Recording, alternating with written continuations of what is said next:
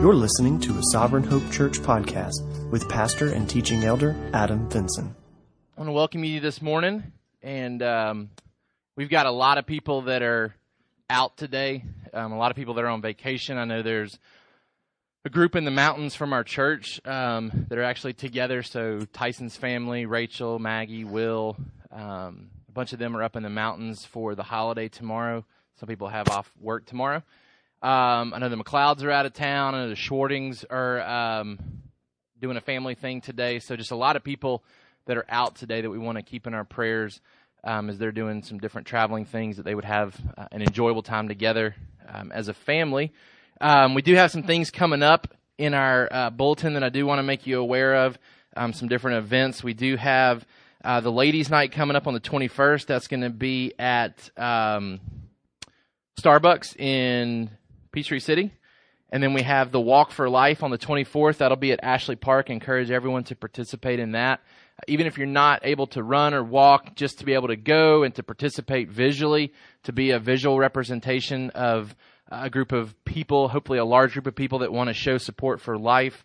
And then I believe the 25th, let me double check just to make sure. I believe it's the 25th that we're doing our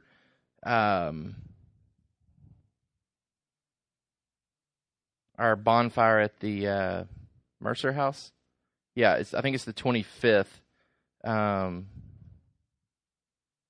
It's the 1st. November 1st, sorry. November 1st. So that's not going to show up on the calendar here, but we do have that coming up. That'll be at the Mercer House. So we'll have church service like normal Sunday morning, and then in the evening you'll be invited out to their house right down here in Brooks. We'll have dinner and just a time for the kids to hang out. We'll have some activities for them. We'll also have a fire going, and so usually a fun time to hang out together. So I want to make sure you're aware of that. You've also got some items there in the I-58 section of our bulletin letting you know some things that you can contribute this month, items that will help support that ministry as well. All right. Anything that we can pray for together this morning before we get started? Anything that you would like to mention? I did want to mention on our end of things at Trinity, we had a football game Thursday night that resulted in 3 different people having to go to the hospital due to concussions. They were all from the other team. We specifically had a young girl who is adopted from Uganda, a place where Chris has been and that Mount Gilead used to work with. That young girl was injured as well playing football, and a helicopter had to land on our football field to take her to Eggleston. And by God's grace, and I believe answered a prayer, she was able to go home that night with a neck brace and seems to be doing well at home. But it was a difficult evening for a lot of the guys on our team, just kind of shaken up by the injuries. But we were able to use it as a means of pointing them to Christ. We had a team meeting the next morning, and I was able to just instruct them on some things that as Christians we can be encouraged by, that God is sovereign in our life and guards and protects us and works things for our good. And so it was a good opportunity for us to use that situation as a means of Christ being glorified. And it was cool coming together with some of the families there at Eggleston and being able to hear their perspective on things. So I wanted to mention that as a point of prayer, that we would pray for these 3 as they continue to recover from their injuries Thursday night. Other things that we can pray for. All right, let's pray together. Lord, we come to you and we just want to thank you for the opportunity to gather with other believers, as even through our confession this morning of things that are on our hearts. Father, it's evident that we need each other right now to be able to lean on in times where we don't always understand. And so, Father, I'm thankful that we can cast our cares upon you, that we can do it corporately together, that we can lean on each other during times of uncertainty, times of questioning. And so, Father, I thank you that you have placed us in an environment with other believers where we can do that. And God, we do come to you with requests that have been mentioned this morning. We pray for those that aren't with us, that are traveling, that are spending time with family and friends. God, we pray that would be a fruitful time for them, and that it would be an encouraging time for them to be together and to be away from the normal routine of life and to experience a time of refreshment. I pray that you would bring these families and individuals back to us safely, God, that you would give them safety in their travels. We ask those things this morning. Father, we pray that you would be for the Carroll family as they've received this news that I'm sure they don't know what to do with it right now. And I know that they're obviously very concerned for their daughter and what the coming future looks like for them as a family. God, I pray that you would surround them with people in their life that can be the encouragement that they need right now. God, I pray that the promises that you've made would ring true. God, I pray that as we've talked about recently, that sometimes we go through times where our circumstances don't seem to line up with what we know to be true. And so, Father, I pray that you would reveal yourself in this situation, that you would make yourself further evident, even beyond the promises that you've made. Father, I think even in today's text that you had made promises to Abram, but you, knowing his needs and his concerns, further revealed yourself to him in ways that you didn't have to, but for clarification purposes for him. And so, God, I pray that in that situation, while we know that you've promised to do good, and we also know at times you veil that goodness from us to a future time, God, I pray that you would reveal that goodness to them very early so that they can have increased trust in you. God, I pray that you'd bring that both for that immediate family and for those that are close to that family, like the Conaways. God, I pray that you would just be very real and evident in the ways that you're working and moving. God, I pray that you would shine light into that dark situation. Father, I pray that you would be with Nicole's mom and the checkup that she has coming, that there would be some clarity about what's going on with her physically. I pray that you would heal her body and restore her vision if that's in your will. God, I pray that you'd give Daniel and Nicole wisdom in knowing how to best serve her during this time. I know that there's a lot of things that they're discussing about how they can best serve her. And so, God, I pray that they would be able to make good decisions for their family in a way that will best serve her mom. Father, I pray that you would be with Angela this morning and just the situation that she's mentioned. God, I pray that you would just surround her today with exactly what she needs. I pray that you would encourage her this morning. I pray that as her church family, we would be able to encourage her. I thank you for bringing her this morning to us. And God, I pray that you would just allow the time together today to restore her and to give her the perspective that she's going to need as she goes back into that situation potentially. I pray that you would be with the Moore family as well. I thank you for Randy and allowing him to be with us over the past month or two. God, I thank you for his presence here. And God, I pray that you would just continue to work in that family and that you would be glorified and honored in the ways that you're working as well. God, we pray that you'd be with Dan this morning as he's not with us and as his body needs rest, Father. And I pray that you would give him that rest today. I pray that he would be able to enjoy rest with you. I pray that you would allow his body to respond to his efforts to give it rest. God, I pray that he would be able to fight off any sickness that he may be dealing with. And God, I pray that he would just be able to rest in anticipation of another work week and that you would restore him to full health very quickly. God, I pray again that you would be glorified by what takes place together this morning. I thank you for maybe the small setting that we need this morning to have intimate fellowship and an intimate experience in your word today. I pray that you would guide us in our time together and that we would leave encouraged and convicted where we need to be and that you would give us direction for our week and how we can best honor you with our lives. We ask these things in Jesus' name. Amen. We're actually going to jump right into the text this morning and spend some time worshiping through song at the end of our service today. So I'm going to go ahead and dismiss those that are part of our kids class to the back with Miss Carolyn. And then I'm going to invite you to turn to Genesis chapter 15.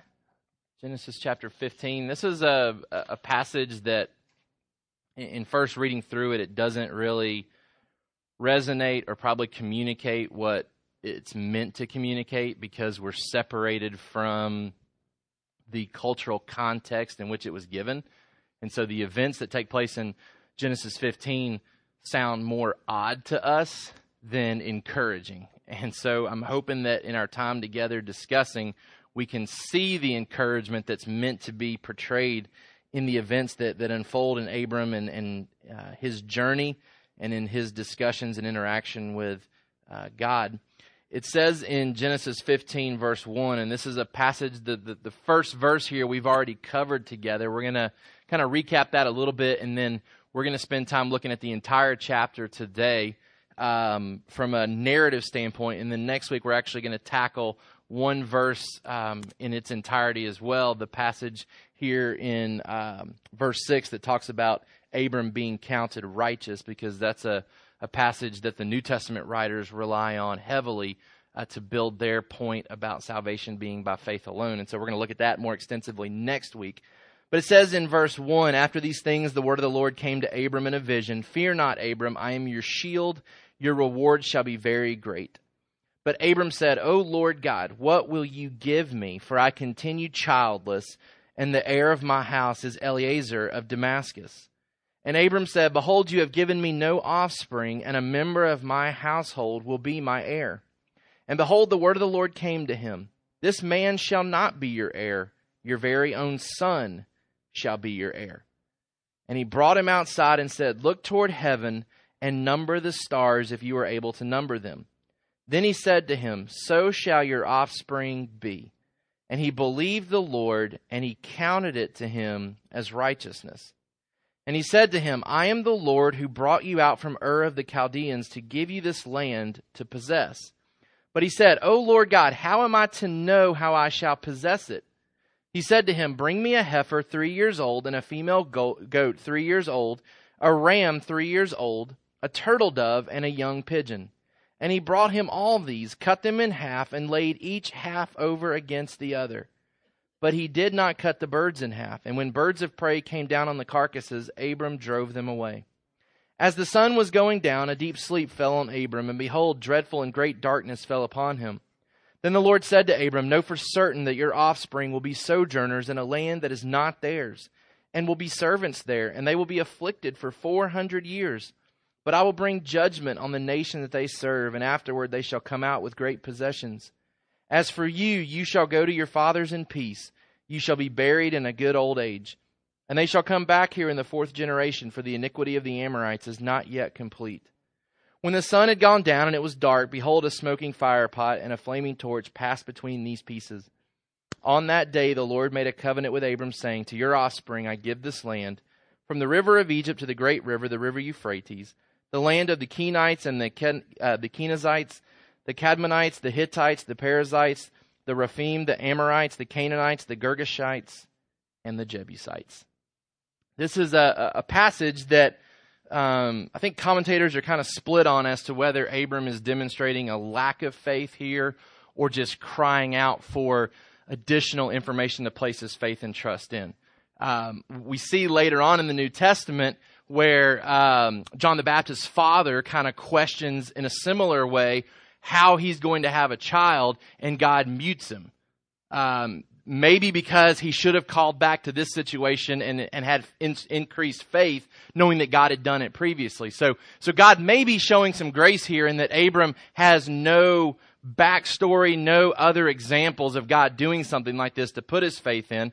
Abram seems to maybe demonstrate a little bit of distrust here. But again, it may be a situation like in some of these situations we talked about this morning. I'm trusting in God. I just don't know what he's doing in this situation, and asking for additional revelation, additional information so that our faith and trust can be increased. And I think it's appropriate at times for us to appeal to God for that, to question in a biblical way, that we want to trust. We're just struggling in our trust and needing reaffirmation that God is active and present and working. And I think God very graciously steps into Abram's life here and gives him that additional revelation that he needs.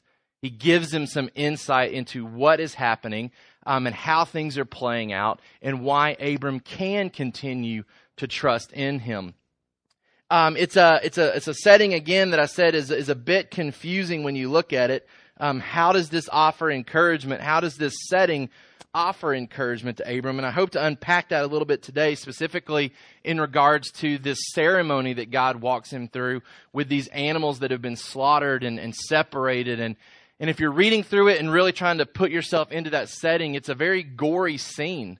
There's bloody animals everywhere, and they've been placed there by Abram through the instructions of God, and they're placed there in such a way, and the events unfold in a certain way where Abram is to leave that setting highly encouraged in how God is working in his life. So we're going to unpack this some together. Our summary sentence I'm going to go ahead and place on the TV for us to look at so we can see and understand where we're going today. Our summary sentence: we are given assurance that the promises of God will always find their fulfillment in God's glory and our good, even if it is not always in the ways and timing we would choose. Okay, so what we're given in this passage is assurance that when God makes promises, He fulfills promises.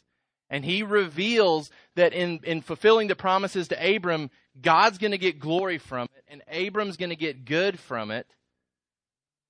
But He also gives him details that would probably be situations that Abram would not choose.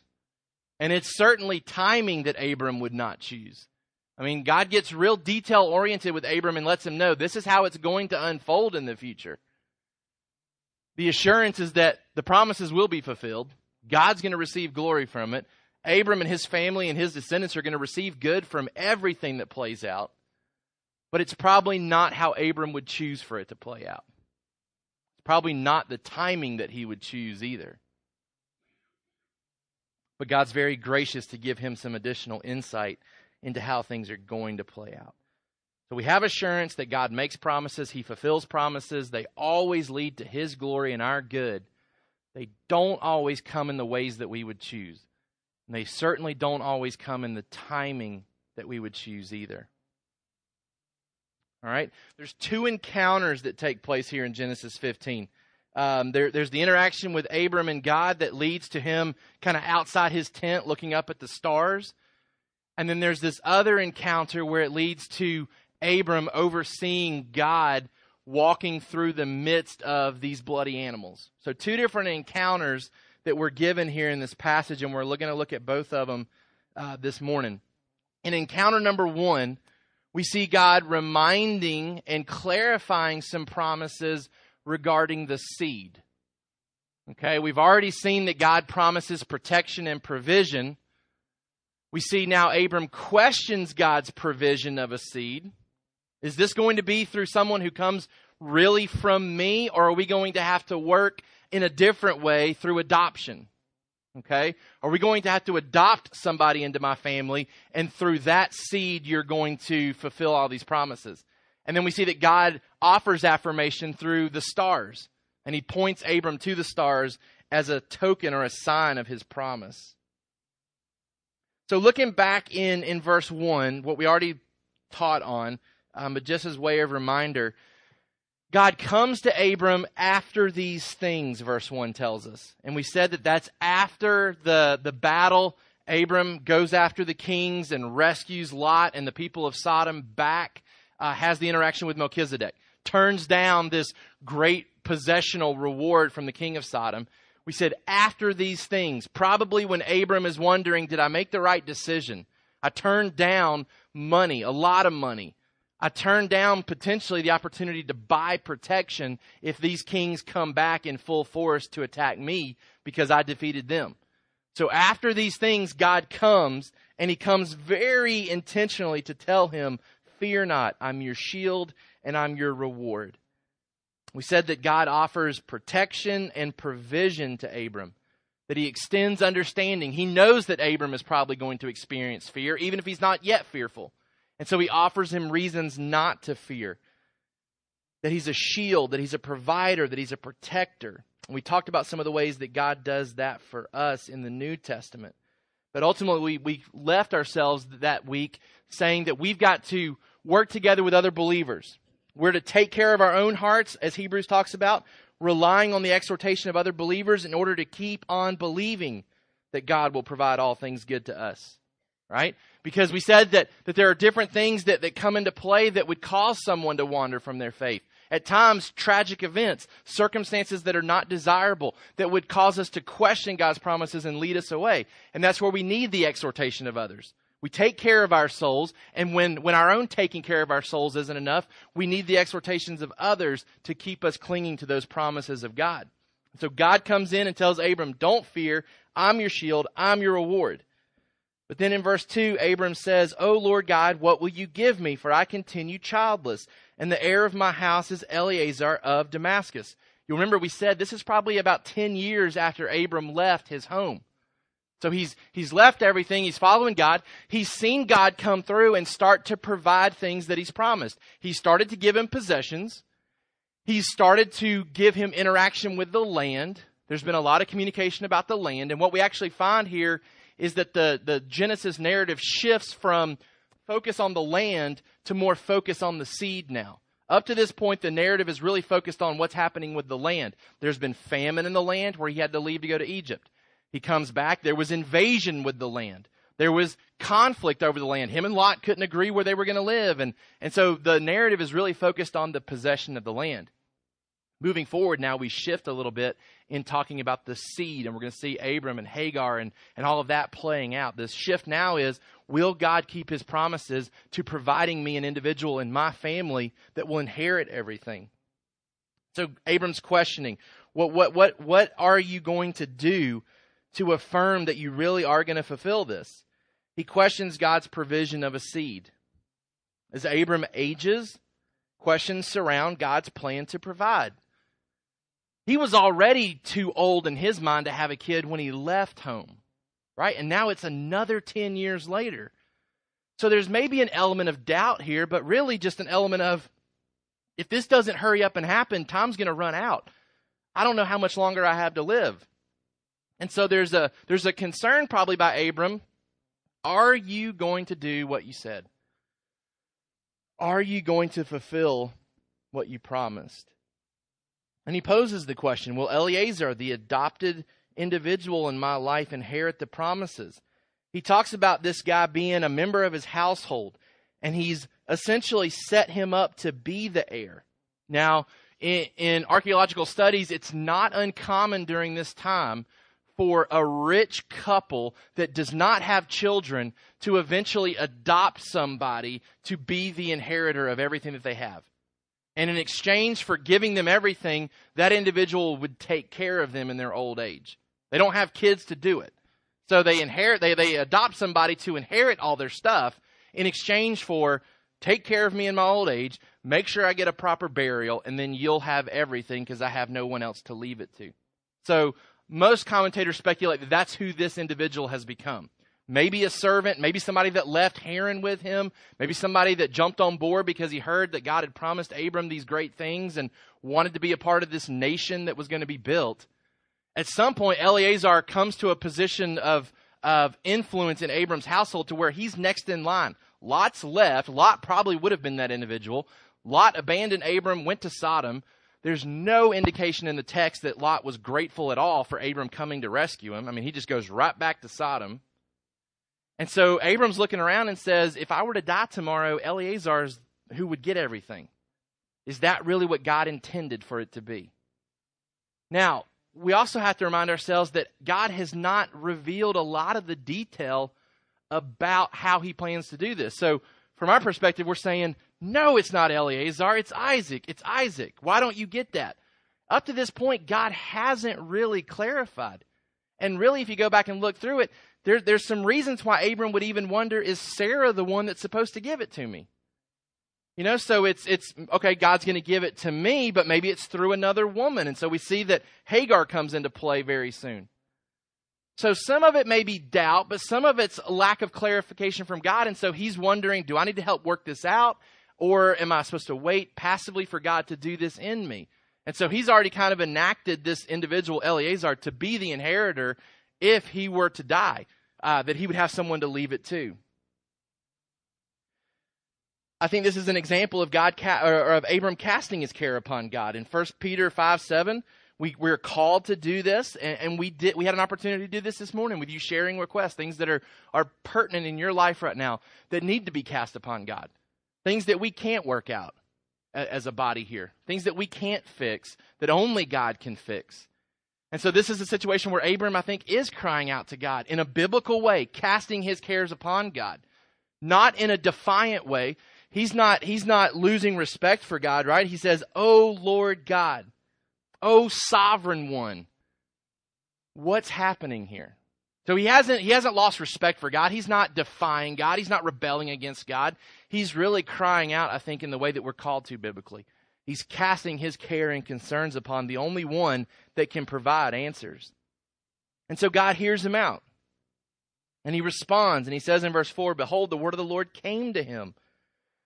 This man shall not be your heir. Your very own son shall be your heir." And he brought him outside and said, "Look toward heaven and number the stars, if you are able to number them." Then he said to him, "So shall your offspring be." And he believed the Lord, and he counted it to him as righteousness. God affirms through the stars. God provides clarification, promising Abram that his seed will expand through a child of his own. And he directs him to the stars, and they serve as a fixed sign of God's plan to save and to increase the seed of Abram. So I think God very graciously responds to Abram's concern here. And I think it's encouragement to us that when we cast our cares upon God, he hears those concerns, and I believe he responds to those concerns. He gives us exactly what we need to answer those concerns a lot of times. And he does that for Abram. He pulls him out of his tent and pulls him outside, and Abram would have had the benefit of seeing the sky a lot clearer than we would here where we live. So he's out in the promised land area without the tainting of the sky through the pollution that we've contributed to the environment. He's able to look and probably see far more stars than we could. And so if we were to go out and do this, we would probably be overwhelmed at what we could see. He's probably even far more overwhelmed based on the amount of stars that he can see. And God directs him and says, if you could count these, then you could count the number of descendants that I'm going to give you. And so it's a reminder to him that he's working, that he's in control, that he has plans for Abram and his descendants, that hasn't been vacated, and that it is actually going to come from an individual that Abram will produce. And I think in this encounter we learn some important things about God. First of all, I think that we're reminded that God's glory dictates his timing. God's glory dictates his timing. Why is God waiting? Why didn't God give him a baby as he was leaving? I mean, he expressed faith, right? He expressed faith. He left his home. He abandoned everything. Why doesn't Sarah get pregnant right then? Why isn't that like an immediate response to his faith? Hey, you've responded. Let me give you evidence that I accept that response. Why isn't there an immediate work by God to give him a child? Why does God continue to delay and to wait? I think in the New Testament we have an answer. In Romans chapter 4, verse 18, Paul talking about Abram, he says, in hope he believed against hope, that he should become the father of many nations, as he had been told, so shall your offspring be. He did not weaken in faith when he considered his own body, and I think the answer for us is right here in verse 19, which was as good as dead.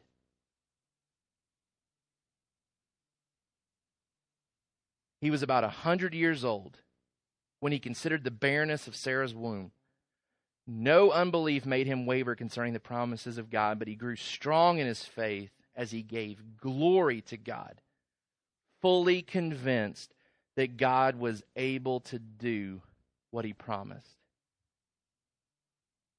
God's glory dictates his timing. I believe that God is waiting for Abram to be as good as dead so that he receives the maximum glory in this situation. I think God wants it to be absolutely, positively assured in everyone's minds that the only way for Abram and Sarah to have a baby at this point is for God to give it to them. That there's no question that this is provision from God. And so we see in the New Testament that God waits until they are as good as dead before he starts to fulfill these promises.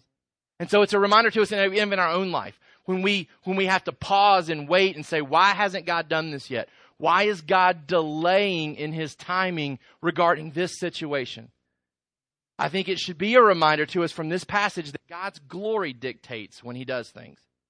When God believes he will receive the maximum glory in that situation, that's when he's ready to move in that situation. So Abram waits, and Abram continues to wait after this. He continues to wait after this because Abram adopting a kid doesn't give God as much glory as he needs in this situation, or as much as he desires in this situation.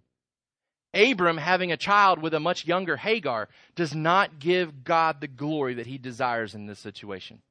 He wants a man who's as good as dead and a woman who's as good as dead to be the starting point for the great nation, the great people that he wants to produce. God's glory dictates when he starts to move. So God reminds him, he says, yeah, nothing's changed. Your descendants are coming, and they're coming in droves. They're just not coming right now yet. The timing is not right. My glory will come when the timing is right. And then I think secondly, we were reminded that God rarely does things quickly. He rarely does things quickly. I mean, if you go outside and you look up and God says, I'm going to give you descendants that number the stars, there's goodness in that promise, right? Like, I'm going to have a lot of descendants.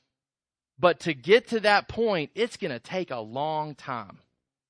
Abram's not supposed to think that he's going to wake up the next morning with kids that outnumber the stars. That's not a fair expectation. So there's goodness. Abram walks out and is maybe overwhelmed. Wow, this is what God wants to do. But what probably rings true as well is it's going to take a long time for God to do that. I mean, we're talking centuries before we see a fulfillment of that type of magnitude. I mean, even 400 years later, when they leave Egypt to go to the promised land, they number what's probably consistent with other nations. Not an ungodly number that would say, wow, that's a lot of people. I mean, we're talking centuries and centuries. And when you factor in the faith component of people coming to Christ and being counted as Abram's descendants, this is something that is still unfolding. So Abram looks to the stars and says, praise be to God, he's got a promise in place, a good promise for me. But it's not happening tomorrow. And it's not happening next week. And God goes on to clarify, it's not happening in your lifetime, Abram. You're going to die in a good old age. You're not going to live in this land in the way that you're intended to for your descendants. You're not going to see these people that are coming that are a part of your line. And so it's a reminder to us that God rarely does things quickly. And that's important for us to grasp as believers because it can be easy for us to allow doubt to increase, for frustration to increase because we expect God to act quickly, because we act quickly. Especially as guys, we're prone to act quickly when we figure out something's wrong and needs to be fixed. We don't typically want to sit back and wait and delay and wait for the right timing. And so this is hard for us to grasp. It's hard for us to grasp that we serve a God who doesn't operate in the same type of time frame as we do. Peter reminds us of that. That what looks like long delays to us is not a long delay to him. And so we're reminded that God works in his timing for his glory. And when he believes that the glory is at a point where he receives maximum, then he starts to work. And that rarely comes quickly for us. And it's something that we need to be reminded of because it helps shape our perspective on a daily basis, on a weekly basis. We're reminded God is going to work. God is going to bring good. He is going to receive glory. Maybe not as quickly as we want him to. And God reminds Abram of that in this text, I believe. That brings us to encounter number 2, which is a little less familiar to us, right? Like Sunday school lessons are built around the first part. It's easy to tell kids to look at the stars and remember God's promises. It's not as easy to tell them to look at bloody animals and to be reminded of God's good promises. But that's what happens in the encounter number 2 section of this text. It says, like I said, we're going to delve into verse 6 more in depth next week.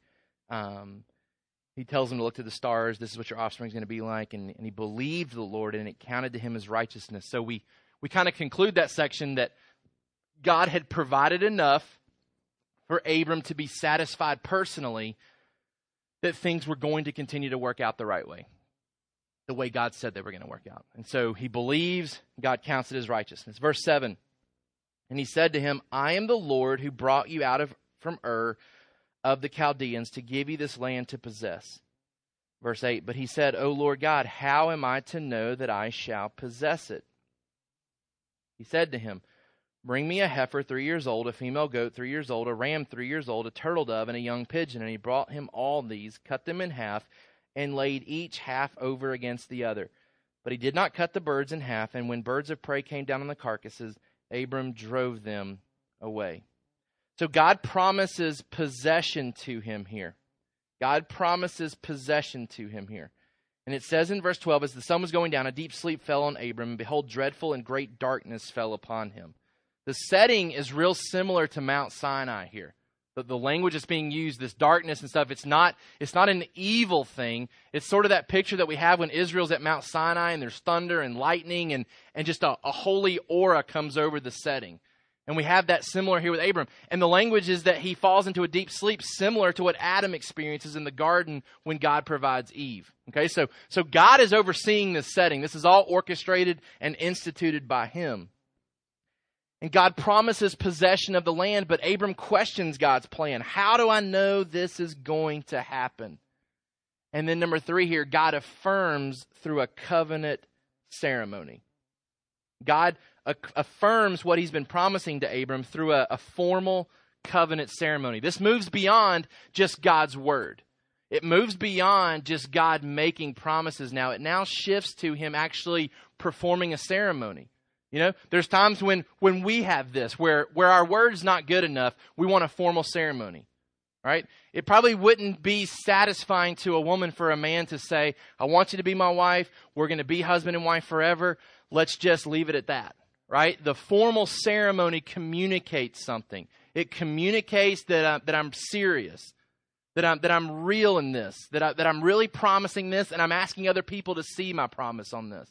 And so this formal ceremony, I think, is meant to resonate with Abram more than just a discussion. That I really am promising to do these things. Okay? And so God affirms through this covenant ceremony. The fulfillment of the promises is sure, but death and suffering will precede the fulfillment. So God's unfolding some additional revelation here about what he's doing and how he's working. And it says that the Lord said to Abram, know for certain that your offspring will be sojourners in a land that is not theirs, and will be servants there, and they will be afflicted for 400 years. But I will bring judgment on the nation that they serve, and afterward they shall come out with great possessions. As for you, you shall go to your fathers in peace. You shall be buried in a good old age, and they shall come back here in the 4th generation, for the iniquity of the Amorites is not yet complete. God says, I'm going to fulfill these promises. That's not in doubt. But there's going to be death and suffering that come before it. Death and suffering are going to precede the fulfillment of these promises. God says, my promises will not come without opposition. And I think that's pictured there in verse 11 when the birds of prey came down on the carcasses and Abram had to drive them away. God's establishing something, and there's an attack from the outside, and Abram's kind of shooing these birds away to not eat what he's laid out according to God's instructions. God promises that opposition is coming. He predicts opposition. And if you jump ahead to Exodus chapter 1, verse 11, the exact same words are used where it says, therefore they set taskmasters over them to afflict them with heavy burdens. They built for Pharaoh store cities, Pithom and Ramses. If you're reading the text and you read the original language, you would pick up on the fact this is the fulfillment of what was promised. They're going to be oppressed. They're going to be sojourners in a land. And we see that unfold in the book of Exodus. God gives Abram insight that this is coming. Israel spends 430 years in Egypt. In Exodus chapter 12, verse 40,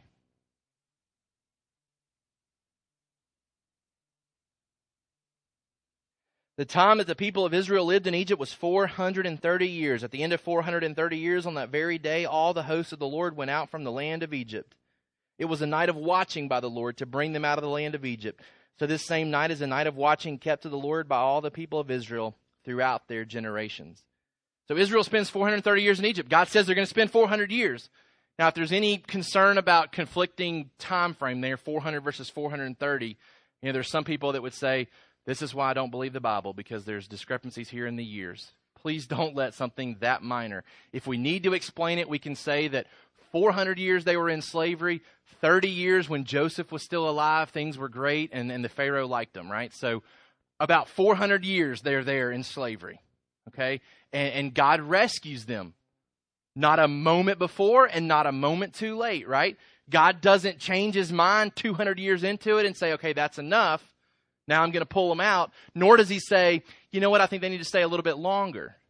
It's at the right time that he predicted to Abram that he would pull this nation out and bring them back to the promised land. Israel spends this amount of time there. But what's great about this situation, because Abram hears it and says, okay, we're going to be sojourners. We're not going to even be in the promised land for 400 years. We're going to be slaves for 400 years. How's that a good thing? We'll see as we get to the end of Genesis, and then what we won't see, but in the beginning of Exodus as well, is that God uses their experience there to build them into a great nation. In Genesis chapter 47, verse 6, the land of Egypt is before you. Settle your father and your brothers in the best of the land. Let them settle in the land of Goshen. And if you know any able men among them, put them in charge of my livestock. The Pharaoh welcomes them and then still sticks them basically in the best land possible in Egypt. And they begin to thrive there. I mean, when they come down there, it's Jacob and his family. Right? They're starting to become maybe a little bit bigger than a small group. They're a small local church size group that's moving down there. Nowhere near a nation. But they get set up in the greenhouse of nation development. And God oversees this whole thing. I mean, he puts them in an incubation chamber, and they grow and flourish into this great nation so that after 400 years, they're ready to go conquer the promised land and establish their presence there. I was thinking in terms of a game that I used to play as an illustration for this. When I was youth pastoring, there was this game that one of my students got me to play on the computer, and I forget the name of it, but essentially it was a game where you kind of built your own village, and you planted things and grew things, and you bought servants, and you kind of expanded your kingdom, and the goal was to take over other kingdoms. And so I'm trying to relate to this guy, and so I'm like, yeah, I'll play. We'll start playing together, and all kinds of people play on this thing. And what I found, it happened multiple times, is that when my kingdom grew bigger than my initial family hut, and we really started to make progress, these other bigger nations would come in and crush my little kingdom, and then I'd have to start all over, and then I'd spend hours trying to grow my crops, and we'd get bigger. And I don't do this anymore. I've vacated this because every time we would get big enough to make the game fun, these other kingdoms would come in and squash me. Think about it. If God had placed Abram's descendants in a setting there in the promised land where they start to grow, eventually they would have garnered the attention of other nations around them, and they would have come in and squashed them and said, no, you're not going to get big enough to become a threat to us. God sovereignly sticks them in the backyard of one of the greatest nations of that time, a nation that nobody's going to come in and pick on. I mean, Egypt was dominant. We've already talked about when famine set in, you needed Egypt. And so Egypt thrived on famine. People would come down and get them because they were right there on the Nile River. And Egypt was a powerful nation at that time. And Israel, without the notice of everyone else, grows into a great nation in their backyard. To the point that the new Pharaoh looks around and says, if we don't do something, we kind of missed when we were supposed to squash these people. These people could overthrow us right now if it dawned on them that they needed to. And so the Pharaoh comes in and oppresses them with taskmasters, hoping that they never pick up on the fact that you could squash us. So God has put them in a setting where they begin to flourish and grow, and they're having babies. And even when Pharaoh tries to stop them from having babies, it seems to make them more fertile, and more babies start being produced. And when they're leaving after 400 years, they are a great nation. They don't number the stars yet, but they're well on their way. And so it's God's goodness that he even puts them in this situation where they're afflicted and oppressed in a nation that's not their own. He's looking to the bigger goal of putting them back in the promised land. But God tells Abram all these things. He tells them, trouble is coming, but Israel comes out victorious. He even tells them Israel's going to leave with great possessions, right? He tells them, you're going to be down there for 400 years. Not you, Abram. You're going to die in your good old age, but your descendants are going to be down there. And they're going to be afflicted for 400 years, but I will bring judgment on that nation, right? He brings the plagues upon Egypt. He drops the Red Sea on top of them. He brings judgment on that nation that they serve. Afterward, they'll come out with great possessions. Exodus 12:35-36 talks about Egypt giving them great possessions to leave with. It's interesting that it's the exact same word for the possessions that Abram turned down from Sodom. Right? Remember, this is right on the heels of turning down possessions. God says, don't think that you've sacrificed anything. Your people are going to come out of another nation with all their possessions. So you haven't made a mistake, Abram. You haven't made a mistake by turning down Sodom's stuff. You're going to get plenty of stuff down the road. It's going to come after some difficulties. It's going to come after some trials and some troubles, but it's coming, and it's a promise that he's making to Abram. Secondly, not only does God promise that it's going to come with opposition, the delay in the fulfillment was not a threat to the fulfillment, but part of the divine plan to bring fulfillment. Let me say that again. The delay in the fulfillment. So it's going to take 400 plus years before the ball really gets rolling on God fulfilling these promises. The delay is not a threat. Egypt was never a threat to God's promises being fulfilled. Instead, they are part of the plan to bring about the fulfillment. Third, God's provision comes with a greater purpose. Okay? It's not all about Israel getting land here, right? Look what there's a bigger thing at play here. In verse 16, they shall come back here in the fourth generation, for the iniquity of the Amorites is not yet complete. God's provision with this land comes with a greater purpose. He will enact justice on the current land possessors. He says, I'm going to extinguish the Amorites, but it would not be right. I would not be glorified as much as I need to be right now if I were to kill them. He says their sin, their iniquity is not where it needs to be. See, a lot of people want to look to the Old Testament and criticize the God of the Old Testament for the judgment that he brings. How could a loving God flood the earth? How could a loving God rain down fire and brimstone on Sodom and Gomorrah? How could a loving God let Israel, his favorite nation, go in and kill a bunch of people? And they miss his delay in each one of those judgments, right? We remember, we studied the flood. God didn't bring the flood until evil was so bad that every thought was towards wickedness. We don't have innocent people dying in the flood. Sodom and Gomorrah got a warning sign. They were invaded by a nation. It was a wake-up call, should have been a wake-up call. And even when Abram goes looking for righteous people as a means to spare Sodom and Gomorrah, they can't find anybody but Lot's family. And you can't even really include all of Lot's family in that group. And so it was evil wickedness that God judged Sodom and Gomorrah for. And even here, the Amorites, probably no righteous people amongst them, but God says they're not as fully wicked as they're capable of being. And we're going to wait until they are fully capable of being as wicked as they're going to be. And they've ignored every opportunity for repentance before I bring judgment on them. So, Abram, you're going to get the land. But it's not just about me giving you land. You're going to be a tool. You're going to be a part of the bigger picture. You're going to bring justice upon a group of people that need my holiness to be revealed to them.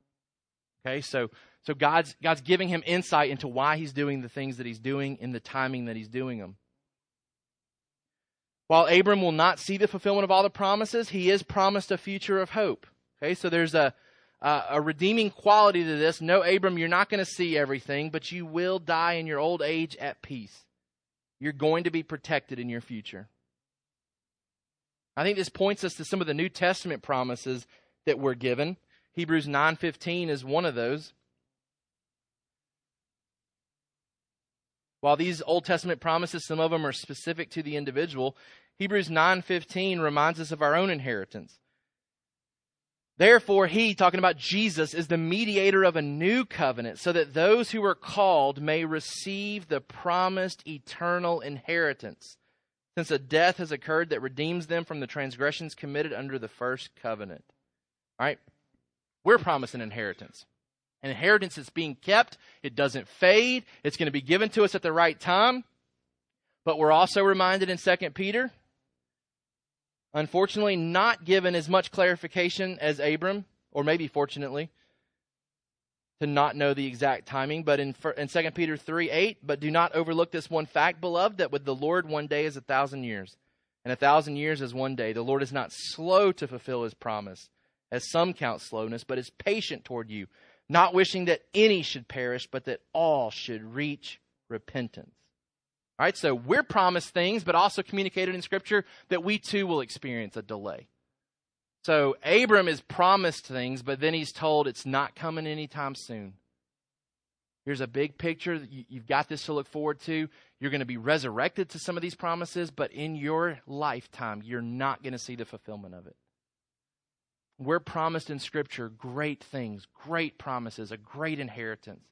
But we're also promised as well a delay, so that we don't grow weary in well-doing, so that we don't begin to question and wonder, where is God? Where is he? When's he going to come through? When is he going to act in this situation? We should be encouraged, just like Abram, who's given insight. It's coming, but not for a while. It's the same for us in the New Testament. It's coming, but not for a while. Big picture stuff, we know we have a delay with. Some of the little stuff in our own life, selling a house, beginning a family, getting a job, some of those things that we believe are part of God's provision for us, those too are things that at times we are told to wait. That there's a delay. That God's timing is not our timing. And we see this in Abram's life, and we should expect it in our own life as well. That God works, that he has promises in place, he's going to be glorified, we're going to receive good, not always according to our timing and not always in the ways that we would write our story. Oftentimes our circumstances don't line up in the ways that we think they should with God's promises, but I would entertain the idea this morning that oftentimes our circumstances do line up more with what God has promised than we think. So we've entertained the idea that, okay, God's promised good, but then in my circumstances, I don't feel like I'm getting the good end of it. And so I'm questioning and wondering because I've got promises on one hand, but I don't feel like I'm receiving those promises. And so we entertain the idea that sometimes our circumstances don't seem to line up. And what I want to suggest this morning is that maybe they really do line up with what God has promised. That he's promised good, but he's promised a delayed good. A good that's only realized through tribulation and suffering. See, Abram's got this promise put before him. But God says, before you ever realize that, your people are going to endure 400 years of suffering. Now, we talk about people suffering for their faith that we don't know the type of life that the Israelites endured for 400 years. As much as we care about the things that were even mentioned this morning, it probably pales in comparison to what God's people are enduring for 400 years. These brutal taskmasters, babies that are ripped away from their mothers because they're scared to death that they are going to overtake Egypt. They endure some incredible suffering that is part of God's plan, part of his promised plan, part of what he detailed for Abram. There's going to be 400 years of nightmare before you come out and see the promised land. And so I would entertain the fact that God has promised good. He has promised good for his children, and all things work together for good. But he's also promised that good oftentimes comes through suffering. In Acts chapter 14,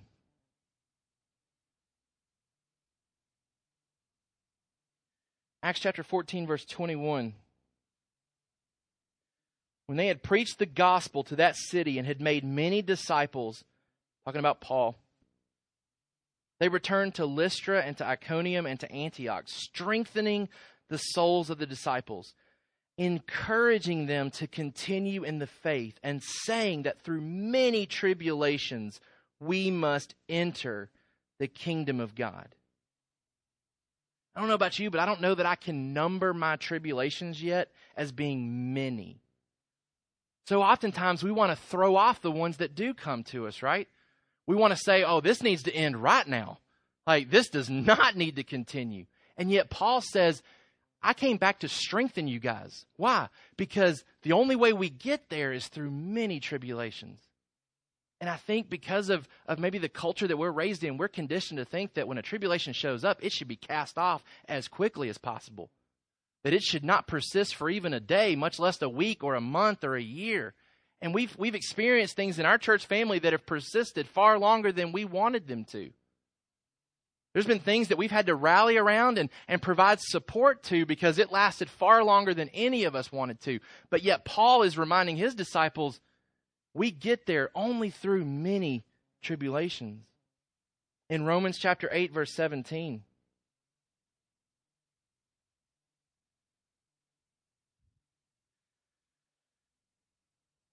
We'll start in verse 16. The Spirit himself bears witness with our spirit that we are children of God.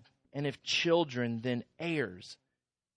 Heirs of God and fellow heirs with Christ, provided we suffer with him, in order that we also may be glorified with him.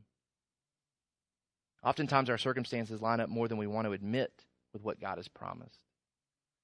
He's promised good things, but he's promised that the journey to those good things oftentimes is a difficult journey. And he promised Abram, he said, you're going to get some great things down the line, but it's going to come with a lot of difficulty. And the encouragement is that he's already offered the fact that I'm your shield. I'm your protector. I'm your provider.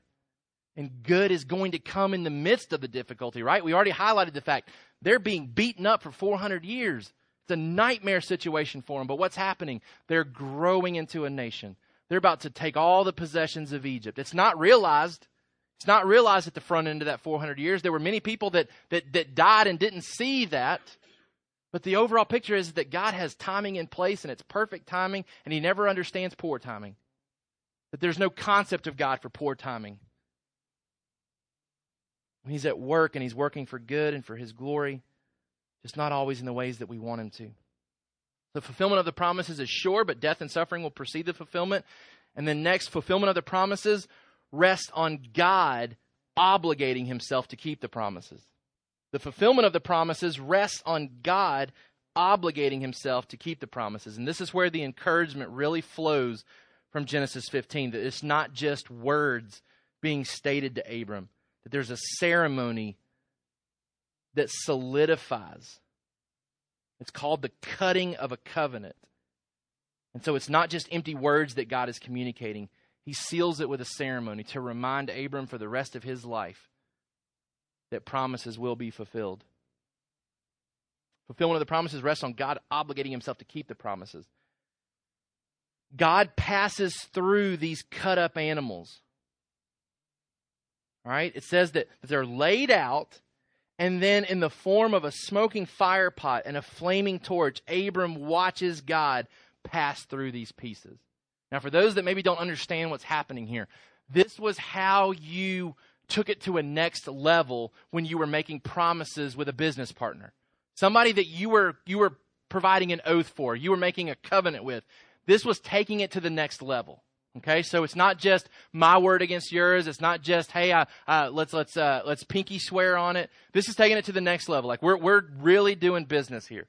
And what you would do is you would take these animals, you would take your animals, he would take some of his, you'd cut them up, you'd divide them up, and you would walk through it, and you would state the promises that you were making to the other person, and the person would reciprocate promises back. I promise to do this, okay, I promise to do this. And so they would walk back and forth in this bloody mess and make promises.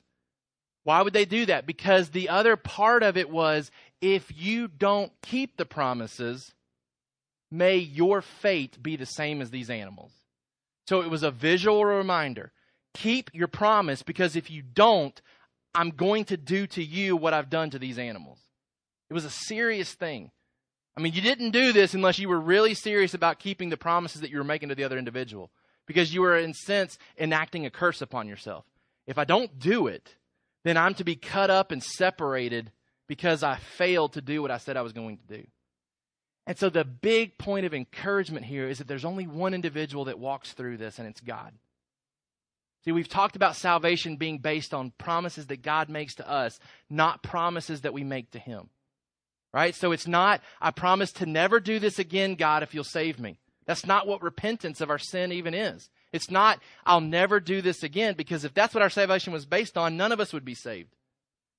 And so God very intentionally says, let me take something that you're familiar with, Abram. Abram may have done this with other people. He may have had these type of covenant relationships with other people. He would have been familiar with this process. What would have been awe-striking for him is that he's not having to get up and participate. God walks back and forth in this setting and makes promises. And he's making promises with the understanding that if I fail to keep these, that I should be cut away as well. Not that God could literally be cut in half, but that's the picture that he wants to resonate with Abram. These aren't just empty promises. I'm not just coming up with good ideas and cute things to relate to the stars here. I really want you to understand that this is going to happen. And if it doesn't happen, then cut me up and separate me like we've done with these animals. This would have been such an encouraging ceremony for Abram. Remember, he's the one casting care upon God, saying, are you going to do this? And it's almost as though God comes in very gently but very specifically and says, absolutely. I'm absolutely going to do this. And I want that to resonate with us, even though we don't do that type of thing, and even though we're not going to do that this morning, I want that to resonate with us. That Christ did come, and He did allow His body to be broken, and He did allow His blood to be shed. And He has promised the same things that He inherits to us. We're co-heirs with Christ, the New Testament says, because we're adopted children. We are sons of God. And God's promises apply to us just as they did to Abram. He obligates Himself to keep His promises.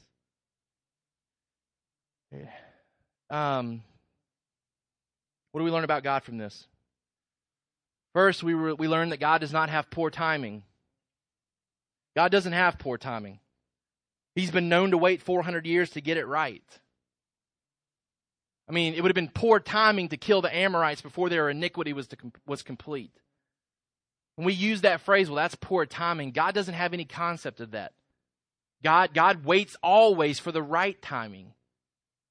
And so He's been known to wait 400 years to get it right. So even in our own life, we don't have to think and wonder if this is poor timing, like where's God in this? God always works in the right timing. That should be an encouragement to us. He doesn't have poor timing. Revelation 6 reminds us that God is still continuing to wait for certain things to happen. In Revelation chapter 6, and Lord willing, we'll get to Revelation 6 in the next couple of years when we're working through Revelation, but it says, they cried out with a loud voice, O sovereign Lord, holy and true, how long before you will judge and avenge our blood on those who dwell on the earth?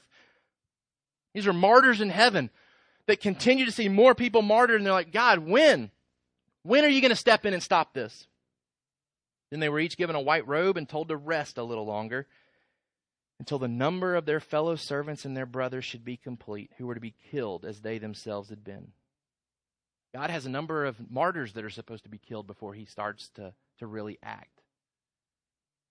God doesn't have poor timing. He waits for the exact right time to work and to act. He delays for repentance. That's what we wait on currently. We're waiting for our inheritance. We're waiting for all of His promises to be fulfilled. Why? Because Peter says He doesn't want any to perish, but that all would come to repentance. And I believe in context, it's really talking about those that will be saved. That God is waiting. He knows the number that's going to be saved. He knows the number that He has planned from the beginning of time and written their names in the book of life. And when the last one comes to Christ, I believe that's when Jesus comes and promises are fulfilled. And the book of Revelation is complete. And God has perfect time, and He's waiting for the exact right time for His glory to be maximized. God controls the destiny of people. God doesn't have poor timing, but we also learn that God controls the destiny of people. You see, he's prophesying things about large groups of people here in this passage. Not just loose predictions, but actual prophecies that come to play. There's a prediction and a destiny of Israel being enslaved for 400 years. Not too little, not too long, though. God knows exactly when he plans to rescue them. He also controls the destiny of the Egyptians, the judgment that he plans to bring upon that nation. It's never in doubt. For 400 years, Israel is being beaten, and it's never in doubt that judgment's coming at the right time.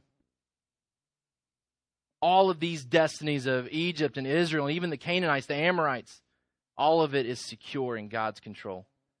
God sovereignly controls history in order for events to play out the way that he wants them to. These are things that we need to know about God. These are things that shape us tomorrow. These truths. Because this is big picture stuff, but it relates just as much to the little things that we deal with, the things that we wait upon God for. We need these reminders so that we continue to hold fast to the hope that's been set before us. We need these promises and these reminders so that we can take care of our souls. And when we begin to not be able to take care of them sufficiently, we need the exhortation of others to remind us. And I think it's helpful to be aware that oftentimes our circumstances do line up with what God has promised. That there are difficulties that are going to come before Jesus comes back. That there's many tribulations that we shouldn't be so readily desiring to cast off as though they're undeserved. It does not mean that we are to welcome and enjoy and relish in it. So in no way do I want you to think that you're supposed to walk out and experience something this week and say, praise God, keep it coming. Like we're not supposed to automatically shift our emotions and start to enjoy pain. Like that's not what we're suggesting. But what we are suggesting and what I'm saying is that Scripture promises that there will be difficulties. And so in the midst of difficulties, it's when we need to run to him the most. Realizing that he is our shield, that he is our great reward in the midst of those difficulties. And that he's working good, even though it doesn't feel good, he's working good in the midst of it, so that on the other end, the great good can be realized. So our application this morning, two things. Is there any timing in my life, not in my control, that I'm currently discontent with? And there's some things in your life, timing-wise, that is in your control, and your discontentment should lead you to start doing something about it. Right? There's things that we play a role in, right? Like we want to get a job, go to school, right? There are things that we want to get married as a guy. Make sure that you start doing some things to get prepared for that. Get your finances in order. Get a direction for your life. Like there's things that fall upon us that sometimes contribute to things not happening like we want them to. Right? We're not talking about your personal responsibility to make things happen. What we are talking about are things that you cannot control. Is there anything in your life right now, a timing issue that you can't control, that you're currently discontent with? Because I want you to take the things that we've talked about this morning and be reminded of God's perfect timing with whatever it is you might be discontent with. And I know there's things that are a fight for the people in our church to be content with. I know there's things, we've talked about things. I've talked with you individually about things that I know you have to fight to be content with because the timing's not what you want it to be right now. We can be reminded from this chapter in Abram's life that God reminds us that there's no such thing as poor timing. The only thing he knows is right timing. And then secondly, I'd love to invite you guys to read and study through Galatians 3, Romans 4, and James 2 this week. These three chapters are paramount to understanding what God says in 15:6 about it being counted as righteousness. These three authors, or two, Paul, both in Galatians and Romans, and then James, they rely heavily on this understanding of Abram's salvation being a faith response to God's promises. Remember, Abram doesn't get up and make promises. He doesn't get up and start walking and make promises, and then God says, okay, you're righteous now. As long as you keep your promises, you'll be counted righteous. It's It's Abram believing the promises that God is walking through and saying that counts him as righteous. And so I'd love to have you guys read through Galatians 3, Romans 4, and James 2, because we're going to be talking about those three passages next week in conjunctions with Genesis 15:6. Kind of a salvation understanding rooted in the Old Testament that's so important for us to understand in the New Testament, because it's the same gospel, it's the same salvation. So I'd love to have you be familiar with those passages before we delve into them next week, because that's a lot to cover if we're being introduced to it for the very first time together. So I'd love to invite you to read through those chapters together. All right. As we continue to meditate on these things and contemplate these things, I'm going to pray for us, and then I'm going to invite those that are leading us in worship to come, and we're going to spend time ending our service through song, because I think we need to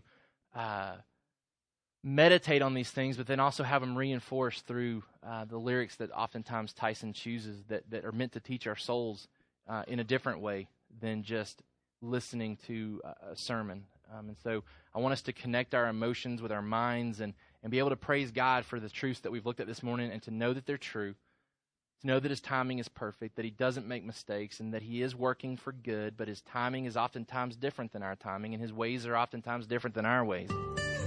But we can be reminded that He has promised difficulties, but He's promised that we come out of those difficulties, and that He always works for the good of His children.